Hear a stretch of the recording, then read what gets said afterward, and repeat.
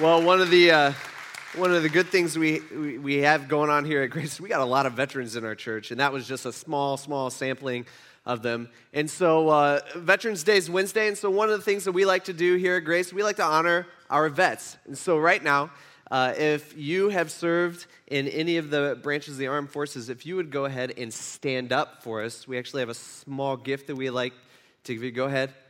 Right? I know you're out there, okay? But we want to show you our appreciation.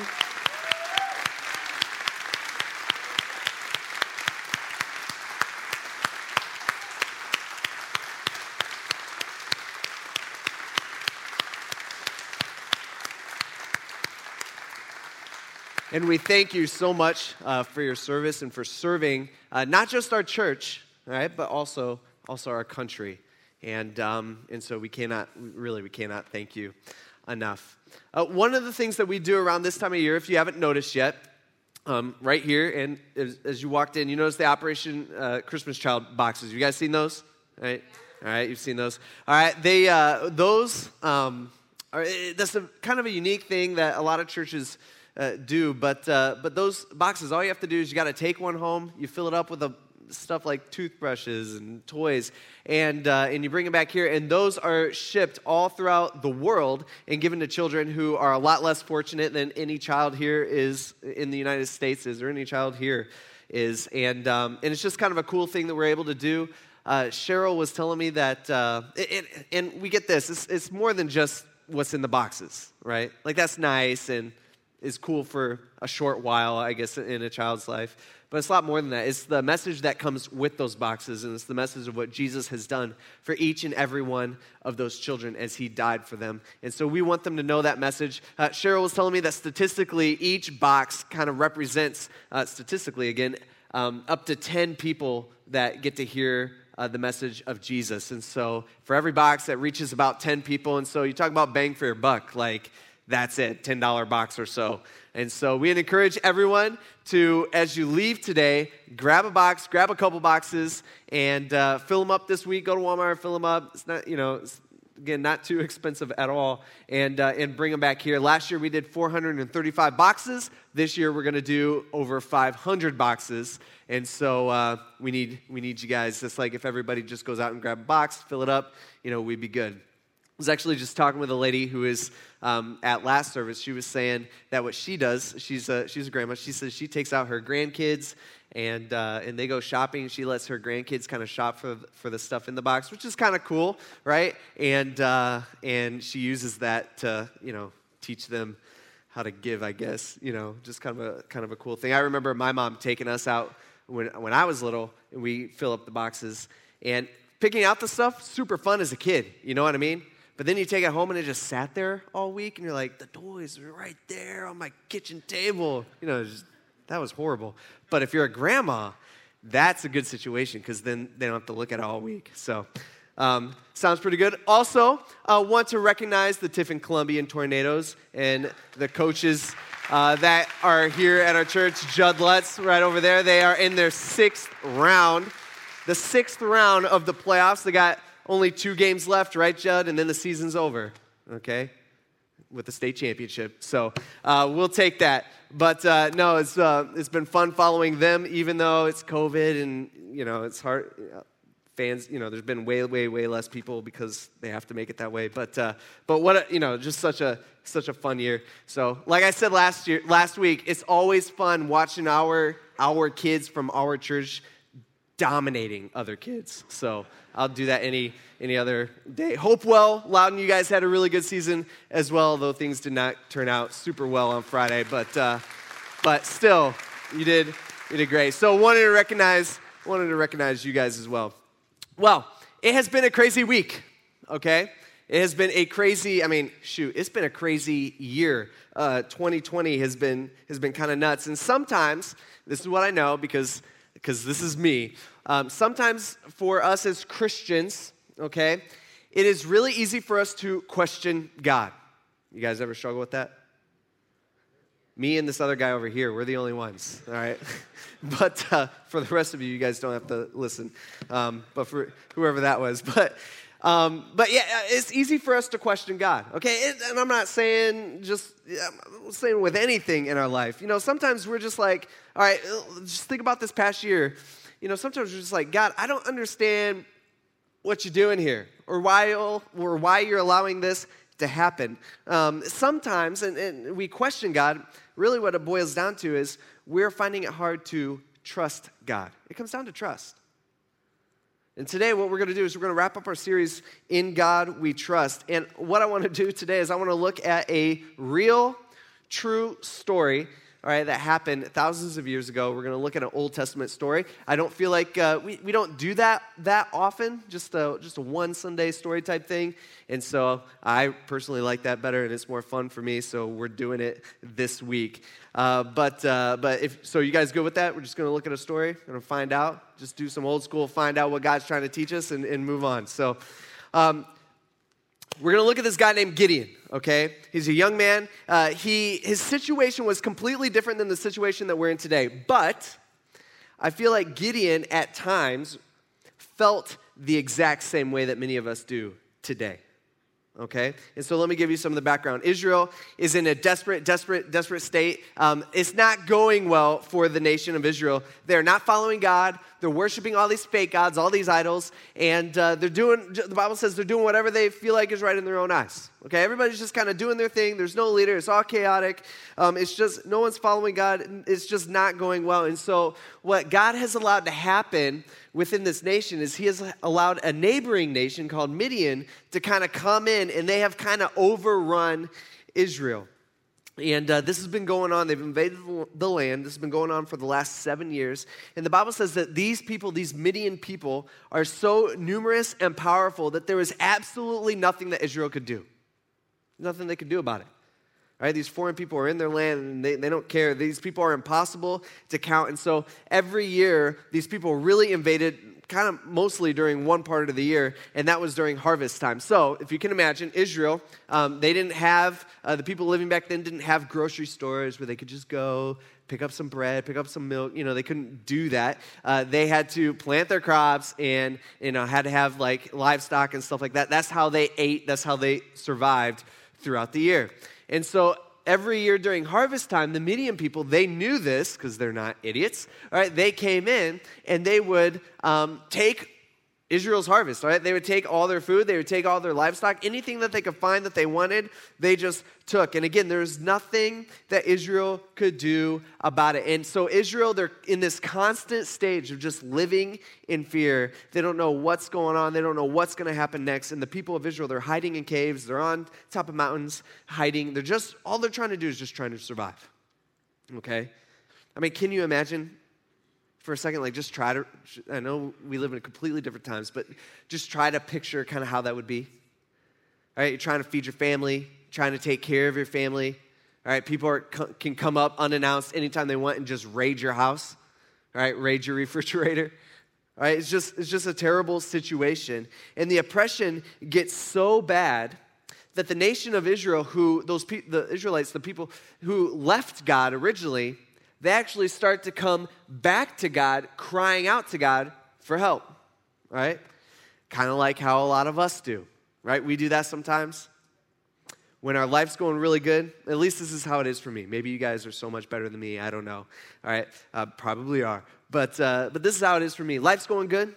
I got a lot of good things happening. For me, it is way easier in those times to kind of get my focus off God onto all the good stuff. You get what I'm saying?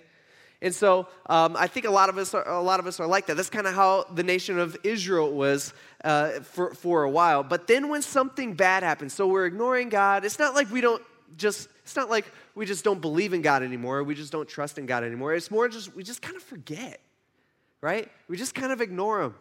We change our focus.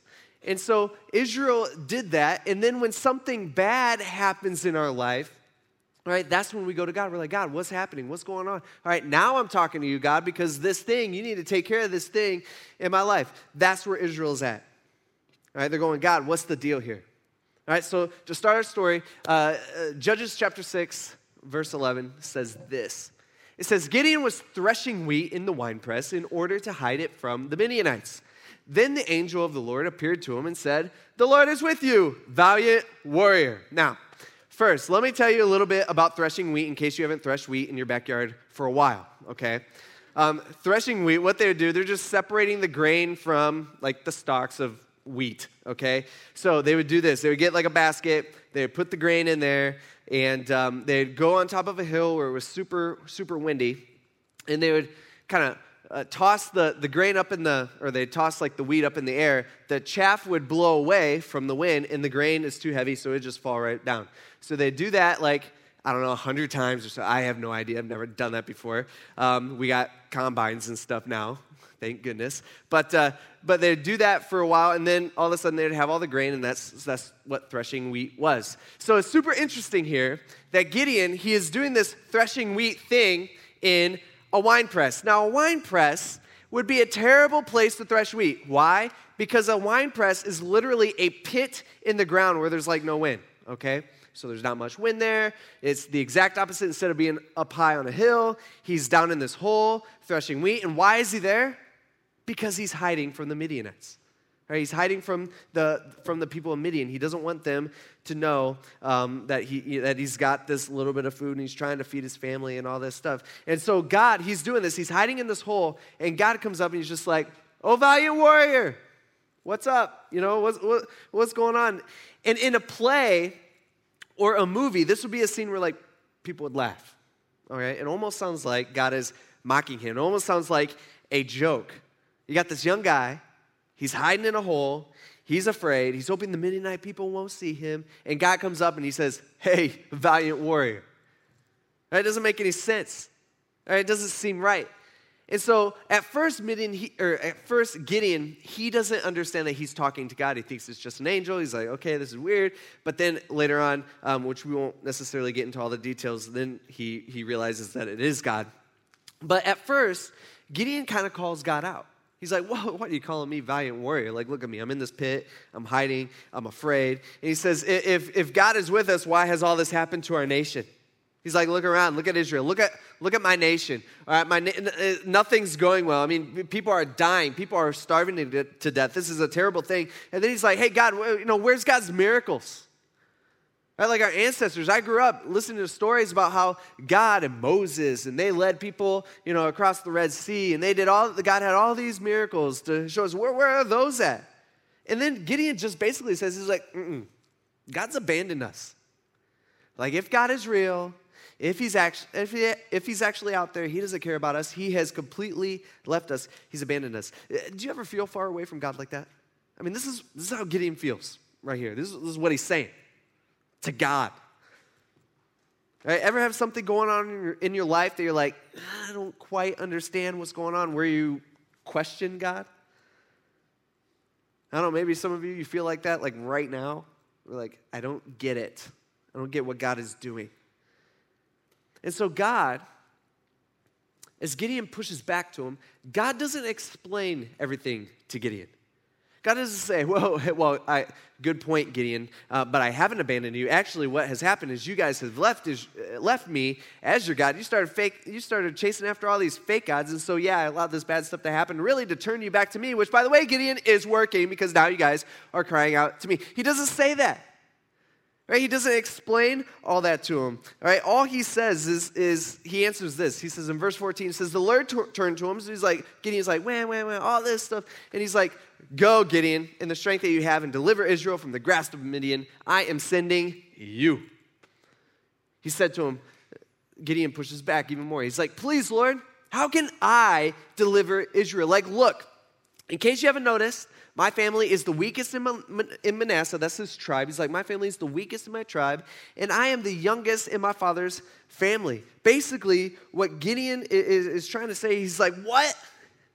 You're going to send me? God, that sounds like a terrible plan. Right? That doesn't sound right. I don't know if you've noticed, but my family is the weakest in our tribe. I'm the youngest in my family. Basically, what Gideon is saying, he's like, I am a nobody. I can't do that. What am I going to do? But God says, no, I'm sending you anyway. But before you go, what I want you to do is I want you to first destroy the altars to this fake god that they were all worshiping called Baal. He's like, first I want you to take care of your own house. First you need to get rid of the fake gods out of your own house. And so I want you to go, I want you to destroy the altars and the idols of Baal in your town. And I want you to replace it with an altar to the Lord. Check this out in verse 27. It says, so Gideon took 10 of his male servants, and he did as the Lord had told him. But because he was too afraid, because he was questioning God's plan of his father's family and the men of the city to do it in the daytime, it says he did it at night. So even with this, Gideon kind of chickens out, right? Like, think about it. God has already told him, hey, I'm going to use you. You're going to defeat Midian. We're going to bring Israel back. But here's Gideon. He already knows, like, the end game there, or at least that he's going to be around for that. But here, he's too afraid to even face his own dad. He's too afraid to face his own family. Like, to him, he's just like, I don't really know about that. And so, but he does it at night because he's afraid. And when in the morning, when the men wake up, they notice that their idol has been cut down, and they are ticked, right? So they do some investigating. They find out that it was Gideon, and so they're like, we need to find Gideon and bring him here because Gideon deserves to die. And so Gideon's dad kind of swoops in. He's like, whoa, I'm not so sure Gideon should, be put to death. Gideon's dad, it kind of makes logical sense. He's like, if Baal is a real god, let Baal take care of Gideon. He's like, if Baal's a real god, he doesn't need you. He doesn't need you guys sticking up for him or you guys, avenging him. He's like, let Baal will take care of Gideon. And so that answer seems to satisfy the guys, or no one could really argue against it. And so they're like, okay, I guess we'll let that happen. Well, in the meanwhile, this huge Midianite army crosses into Israel. Got like 135,000 men. And so Gideon, he sends out messengers and he gathers a small army together. It's got like 32,000 men. Now, to us, 32,000 sounds like a lot, or at least it does to me. I'm like, well, that's a lot of people, all right? But against 135,000, that's like 4-to-1 odds. Like they're 4 times more than them. And so it's not good. And so Gideon starts questioning God's plan. He's like, whoa, God. Like, this isn't a fair fight. This doesn't make any sense. I only have 1/4 of the whole Midianite army, and he gets afraid, and he starts questioning, hey, is this a good plan? And he starts asking for a sign. And so he makes this deal with God. He says, okay, this is what I'm going to do. I want a sign to make sure that this is actually your plan and that this is going to work. And because, think about it, it's his life on the line, right? I mean, he's going to get killed or not. So he says, this is what I'm going to do. I'm going to take this piece of wool or fleece or whatever. I'm going to put it on the ground. And when I wake up in the morning, I want the wool to be wet, and I want the ground to be completely dry. And if that happens, then I know that this is your plan, and your plan's going to work. So he lays the wool out on the ground. He goes to sleep. He wakes up in the morning. He comes, checks out the wool. The whole ground is dry, and the wool is wet. Actually, he wrings out the wool, and it fills up a bowl of water. All right, and it works and everything. It's like the ShamWow. You've seen those? Remember those commercials where it just like sucks everything in? All right, it's kind of like that. And he's like, whoa, there's a lot of water in here. And then Gideon does exactly what I would do. I start wondering about it. I'd be like, okay, wait, just a second. All right, if I put a ShamWow on the ground, the ground would dry faster than that, right? Seems like it would. That'd probably like a sponge, right? That'd be the last thing that would dry out. And he's like, that'd probably naturally happen. Have you ever come up with an idea that you thought was really good, but then later you're like, that was so stupid? You know what I mean? Nobody? Okay, all right. Some of you are like, yeah, definitely. I do that all the time. But yeah, that's kind of what I'm guessing Gideon. He's just like, oh, I'm so stupid. That would probably naturally happen that way. By the way, that's the problem with asking God for signs, right? Because it happens, and we wonder, well, how do I know that was really from God and not just some natural thing? So Gideon goes back to God, and he's like, hey, God, I had to do that thing. That was actually probably way too easy. Actually, could you reverse it? I'll lay down the piece of wool. I'm going to go to my tent. I'm going to sleep a nice, peaceful night. I'm going to get up in the morning. I'm going to come back here, and I want the ground to be, what is it this time? I want the ground to be wet, and I want the wool to be dry. Exactly opposite. All right? So he does it. He lays the wool. He goes back to bed. He wakes up in the morning, and all of a sudden the wool is completely dry and the ground is wet. And so Gideon's like, okay. I believe you now. This is your plan. This is going to work. All right, I'm here. And so Gideon is ready, but God's not. Next verse. It says, the Lord said to Gideon, he says, hey, you have there's a problem here. You have too many troops for me to hand the Midianites over to them. Or else Israel might elevate themselves over me and say, I saved myself. All right? He's like, here's the issue. Even though you guys are outnumbered 4-1, he's like, even if I let you guys win, you guys will think you did it. It won't be a miracle to you. All right? Even though the odds are really impossible, you guys would still think, you guys would have so much pride that you guys would go, oh, look at us.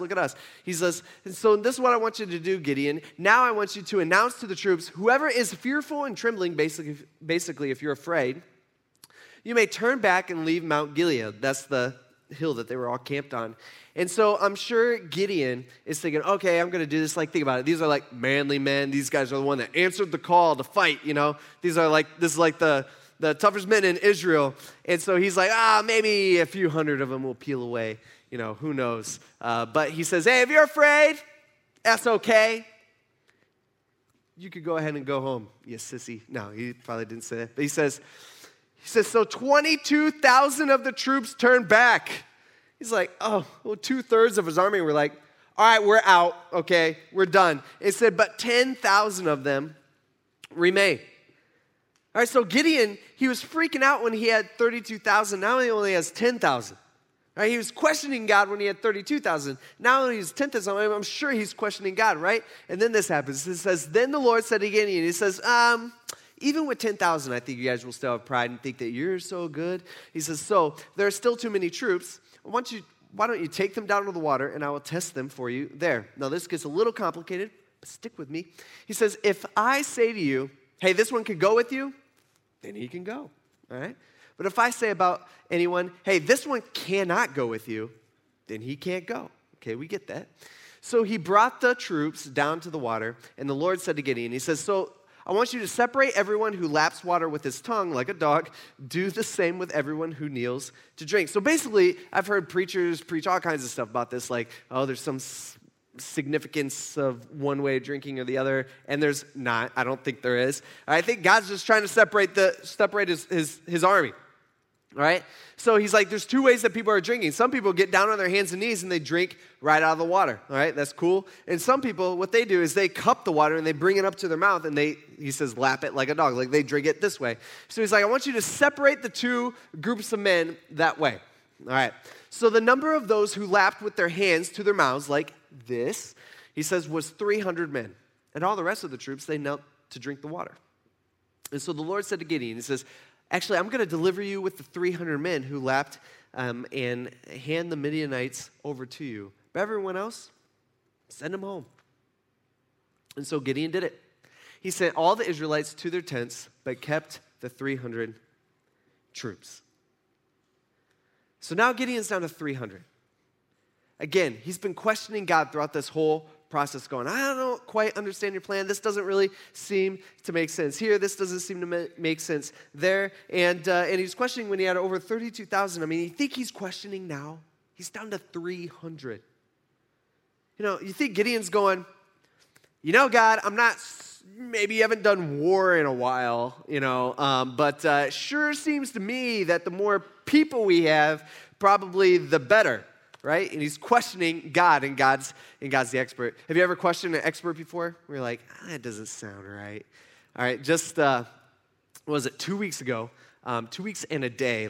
2 weeks ago, Saturday night, I was at church working on my message, trying to figure out what I was going to say for our family meeting. And so I was working on it, and I got a call from my frantic wife, okay? And Kate, she calls me, she's like, she says, Lizzie, our daughter, was one, now she's over one. She grows up so fast, all right? Or basically 1-year-old. She she said, I found her, she was walking around, I found her, she had like a pin in her mouth, like a map pin, like something like this, okay? So she had it in her mouth, and she's like, so I pulled it out, and I'm like, well, good. That could have been bad, right? And she's like, no, but now she's kind of coughing. I'm worried that she may have eaten one or swallowed one. And I'm like, yeah, just thinking about that makes me, like, uncomfortable. And so so she's like, what do I do? I'm like, I don't know. Let me call somebody. So I called Dr. Wookie. If you guys, he's a ER doctor at the Fremont campus. So I call him up, and I'm like, hey, Doc, and he was actually on his tractor on his farm. And I'm like, hey, my daughter, my 1-year-old, she may have swallowed a pin, but probably not.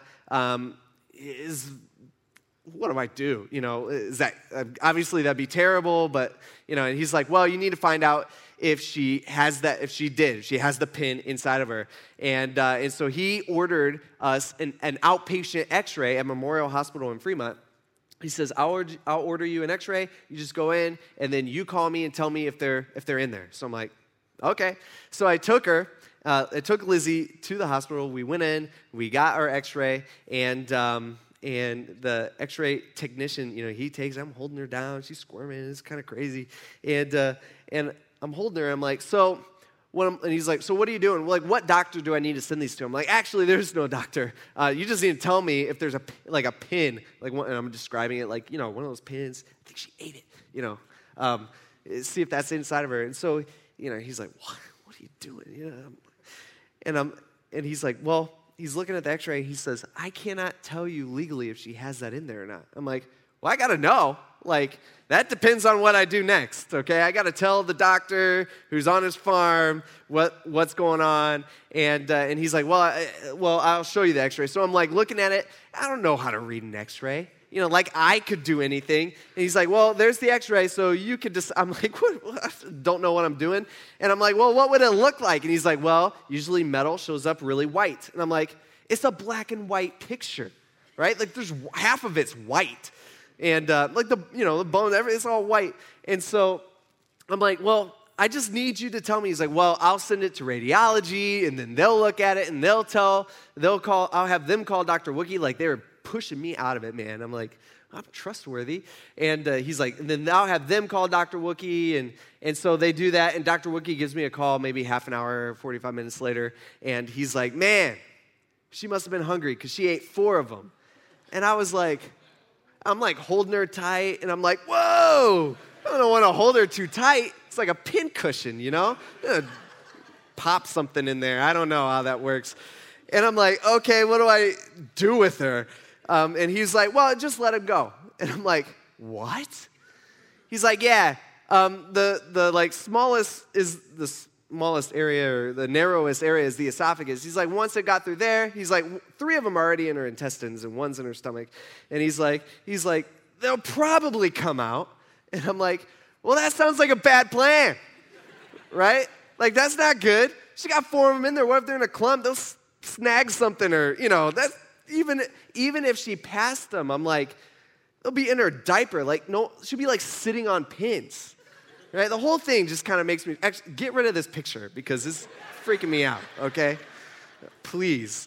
The whole thing just like, I'm sweating up here now just thinking about it. And I'm just like, that does not make sense. Like I know you're the expert and I know you're a doctor, but that sounds like a terrible idea. And I don't know what else there is to do, but there's got to be something else than just like, let it go. Right? That's how I think we are with God a lot of times. Like, God's the expert. He's got this plan. His plan is not how we would do it, right? But a lot of times we don't really know how we would do it. We're just like, well, I don't like that. I think a lot of times this is what we're doing. By the way, she did pass all 4 pins the next day, 2 weeks ago on Sunday, and 3 more little plastic balls that didn't show up in the x-ray because they were plastic. So she actually ate like 7 pieces of pins. So we're watching her, and I kept them, and we saved them in a little jar. We'll give it to her on like her graduation day or something. Like, here's your pin, whatever. But anyway, that's how we view God. Or that's how, not how we view God, that's how we treat God. Right? That's how we think about God. Like with this year, 2020. A lot of times, at least, maybe you're different than me, but for me, it's just like, so God, COVID, why? Why are we doing this? All right, this sounds like, this just doesn't seem like it's good for it. I don't even make it, we can even spiritualize it. All right, number one, it's inconvenient for me, but we don't like to say that first. I'm like, well, it's not good for the church, right? It's the whole thing, doing church at the drive-in, okay, was not fun for me. I was freezing, or I was sweating, or I was getting rained on for most of the time. I'm just like, why? Like, this doesn't seem like it's the best plan. Right? This doesn't seem like it's the best way to do things. Right? Or a lot of you guys, you're going, so God, the election, I don't quite understand what you're doing here, or I don't quite understand why, even if it doesn't really matter what camp, it's like, why can't it just be a smooth thing? Why has it got to be so messy this time around? Why has it got to take so long? All right, what's going on with all, well, why, God, why is this happening? I don't understand why. See, a lot of times we look at something that's happening in our nation or around us, and to us it's like, we ask the question, we're like, if God is in control, why?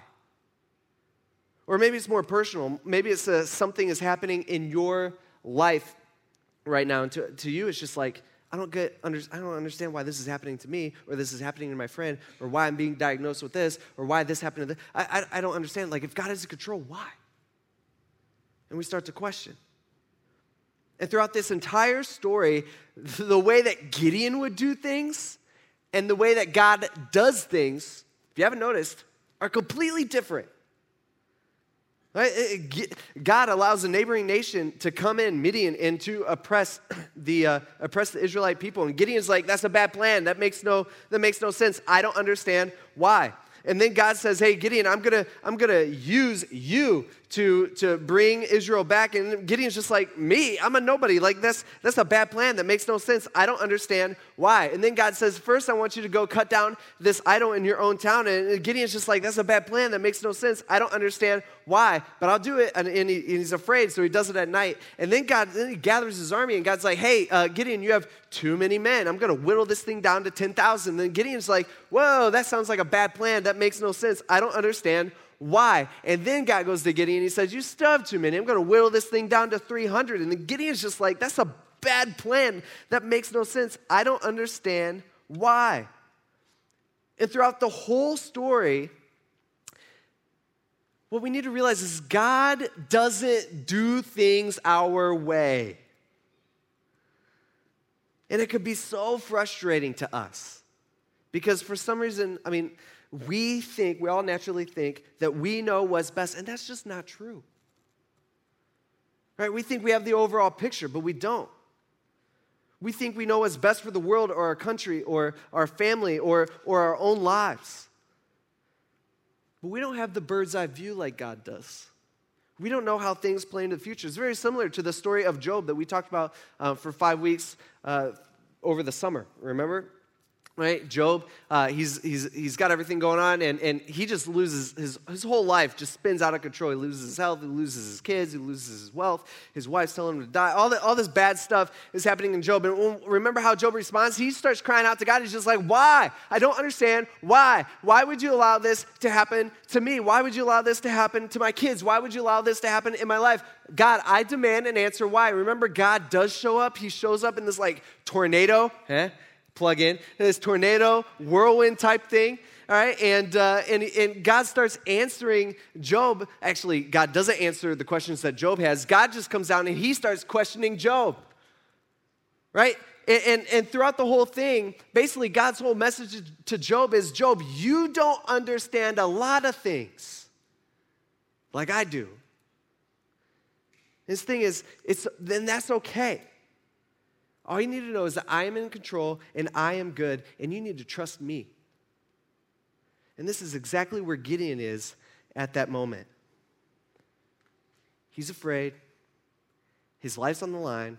He has questioned God. He's questioning God's plan because this doesn't really seem to make any sense. And then in verse 9 it says this. It says, that night the Lord said to him, he says, hey, get up and attack the camp, for I've handed it over to you. Woohoo! And I don't know if Gideon hesitated or I don't know, because God says this. He says, but if you are afraid, Gideon, to attack the camp, even though I've already promised you, even though I said it's going to work out, even though I've told you this is my plan is way better than yours. He says, then do this. Go down with Purah, your servant. He says, and listen to what they say, and then you will be encouraged to attack the camp. So, Gideon says, okay, no, I got your plan. I know your plan. I'm good with your plan. I trust you, God. All right, no need for that. Let's go to battle. All right? No, actually, he doesn't do that. He says, so Gideon's like, okay. All right, so he goes down with Purah, his servant, to the outpost of the troops who were in the camp. And he says, now the Midianites and Amalekites and all the people of the east, they had settled down in the valley like a swarm of locusts, and their camels were as numerous as the sand on the seashore. Basically, the author is saying, there are a lot of people down there. The army is huge. It says, when Gideon arrived, there was a man telling his friend about a dream, he said. Okay, dreams are weird. This is why I don't tell people my dreams, because they're all usually super weird. And he says this is the dream. He says, listen, I had a dream. A loaf of barley bread came tumbling into the Midianite camp and struck a tent, and it fell. Crazy dream, right? All right, that's a dream worth noting. All right, I don't know if this guy's super hungry or what the situation is, but he's dreaming about this loaf of bread coming down the hill. It hits a tent when it gets to the bottom, and the tent falls over, okay? It says the loaf turned the tent upside down so that it collapsed. And his friend is like, whoa, I know what that means. That is nothing less than the sword of Gideon, son of Joash, the Israelite. God has handed the entire Midianite camp over to him. All right? God, really. And when Gideon hears this, because he's sneaking around a bush, he's listening, he says, when Gideon heard the account of the dream and its interpretation, it says he bows in worship, and he returned to Israel's camp, and he said, get up, for the Lord has handed the Midianite camp over to you. So the men, they get up, it's in the middle of the night, they go out, and they actually surround the Midianite camp, only 300 of them, remember? They light some torches, they blow some trumpets or some horns, and the Midianite camp, they freak out, all right? They think there's tens of thousands of people surrounding them. They don't know. It's dark outside. They don't know who's friend and who's not friend, and they break out their swords, and they actually start killing each other, not even on purpose, but they're just like, oh, Israelite, oh, sorry, Fred, I didn't mean to. It's like that. They're like killing each other, and they all run away, and they are defeated. And Israel finally has peace, and it lasts for 40 years. But here's the point of the story. God had a plan. And it didn't make any sense to Gideon. And Gideon questioned him. Right? And I'm assuming as we wrap up the year 2020, I'm assuming that a lot of us are in the same boat.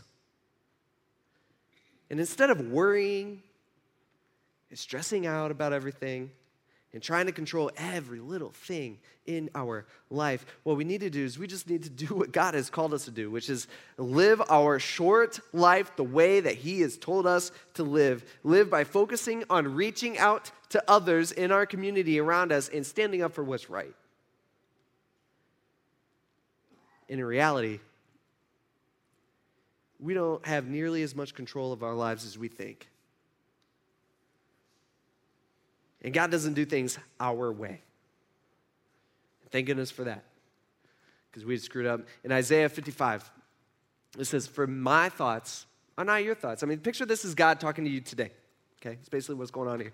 He's saying, my thoughts are not your thoughts, and your ways are not my ways. This is the Lord's declaration. He says, for as heaven is higher than the earth. Basically what God's saying is, so from like the ground to the stars, okay, trillions and trillions of miles, whatever that is.